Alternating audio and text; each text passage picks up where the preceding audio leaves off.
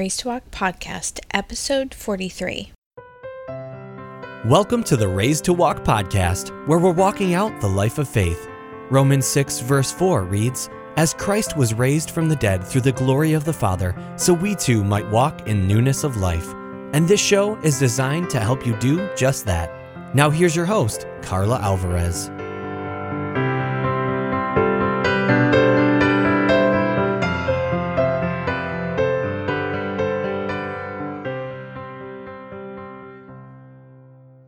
It's been an eventful week.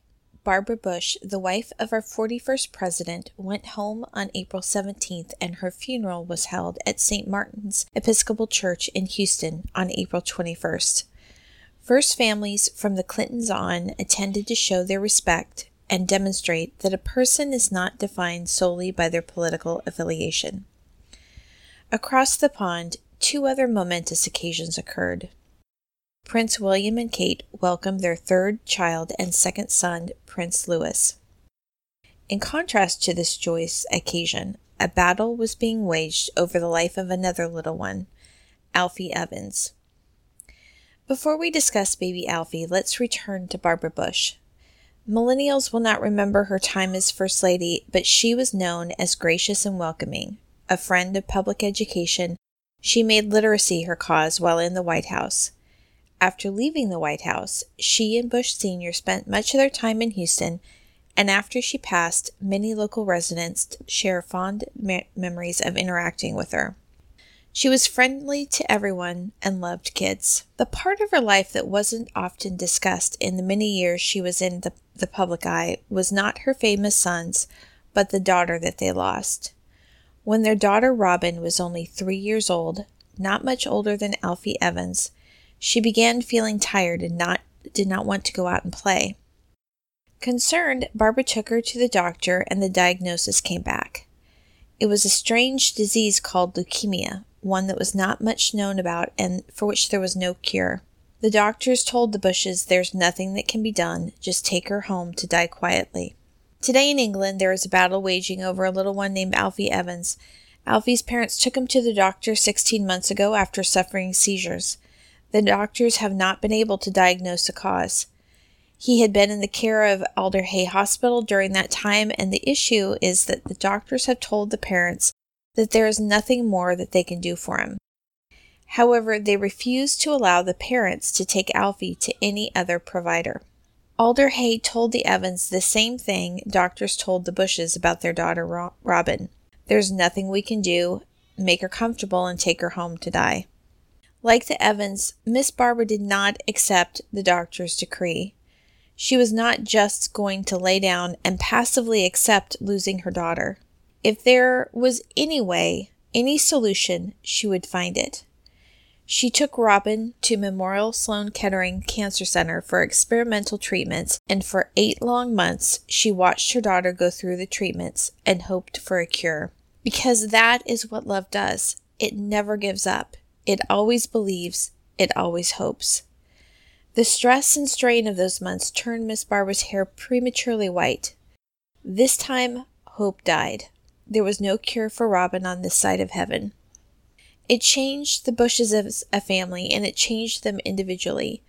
Friends of the family and Barbara herself have said that they believe this event was formational in shaping George W.'s personality. He has said that he can still remember the day when they came home without Robin. From that time on, he was there for his mom and always cutting up, trying to make her laugh because she was so sad. Doctors have to face death every day. They have to operate in reality and probabilities. They know what is likely to happen, but they do not know what will happen. They can be, and often are, wrong. Today, leukemia is not a death sentence. It is a serious situation, but is not now certain death.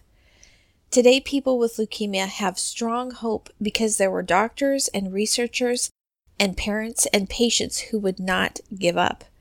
They determined to keep looking until a cure was found and leukemia beat. Nothing changes without hope and action. Alfie's parents were told they could not hope. They were treated as ungrateful and a problem because they wanted to keep searching for answers. Who were they to challenge the mighty MDs? Alfie's story is the same as that of Charlie Gard's last year. It will not be the last, and is likely that another is going on out of sight of the media lens right now. I do not understand why the government and the hospital had the right to determine Alfie's treatments and superseded the rights of his parents. Somehow, children have become to be seen as the property of the state in the UK rather than primacy given to the family. Let us hope that that confusion does not spread here. And this is a word to the weary. Love never gives up. Disease sucks. Cancer is cruel, and sometimes our DNA betrays us. We live in a time with amazing medical advances, but ironically, those advances also highlight our limitation as humans to fix things. If you are in a situation where doctors have said there is no hope, but you have hope still, don't give up. Listen to that hope and remember that not only are doctors often wrong, but we have the great physician on our side. I want to give you two examples from lives of people that I know. The first is Katie Hayes. You may have seen her on a talk show or her story told in a magazine. In 2010, she gave birth to her daughter Ariel. 4 days later, she was admitted to the hospital with a rare strain of invasive strep A that attacked every organ of her body. The doctors told her husband that she had less than a 5% chance of survival. There is a long saga on the blog her husband wrote during that time. In the months fighting the infection and trying to stabilize her, her husband was told time and again, "There is nothing we can do, let her go." When no option was left other than quadruple amputations, many friends told him, "Let her go, she wouldn't want to live like this." But he kept fighting because love never gives up. According to the numbers and the research, she shouldn't have made it, but she is here today. With both arms and legs amputated, life is not the same and it is not easy. I think she would tell you that there are many days when she struggles, not just with the loss of her limbs, but day-to-day life itself. For anyone who resents support payments and believe that recipients live a life of indolent luxury, I think she would tell you that it isn't easy for the truly disabled to live on disability payments. It's not the same, it's not easy, but she's still here. Because of who she is as a person, her being here makes a difference in not only the lives of her family, but in others who have heard her story. The second person is Joseph Stanton. It was the first day of his vacation in the summer of 2010, just a few months after Katie got sick, and it was before his junior year at Kingwood Park High School. He was skateboarding and simply fell and hit his head, and this caused massive traumatic brain injury. There are two reasons I tell you this story. The first is to highlight the persistence and endurance of his family. They do not give up. Their hope is that new research in brain injury will discover a way for Joseph's brain to heal and restore. Their plan is to keep him healthy until that happens. Just because there isn't a yes today doesn't mean there won't be one tomorrow. The second reason I mention him is because his family, and particularly his mother, has become a support and advocates for families of other patients with similar prognoses. Her advice is to never settle for one opinion. Get a second and a third and a fourth if necessary. When it begins, you are overwhelmed with not only the situation, but words and procedures. Her advice is to get a journal and write down everything the doctors and the nurses tell you. Document all the medication and procedures given. It doesn't matter if you don't understand it now. Write it down, and then you read and study, and eventually you will understand it. You will not only be an advocate based on love and hope, but one from a standpoint of knowledge and information. Just because you don't understand it all right now doesn't mean that you can't learn. Never give up. You hope and act until either there is nothing left to hope for or that hope is fulfilled. Today I'm thankful for our country and our amazing medical community. Yes, the records and finances are a mess. We have serious issues. But right now, we still have the freedom of choice. We don't have to passively accept the dictates of a doctor or hospital administrator. It is not criminal for us to hope. Let's pray for our British brothers and sisters that they regain the right to persist and to believe. So thanks for joining me today. If you'd like to get more information about any of the situations or the people I mentioned, you can visit the article for this episode at raisedtowalk.org/P43.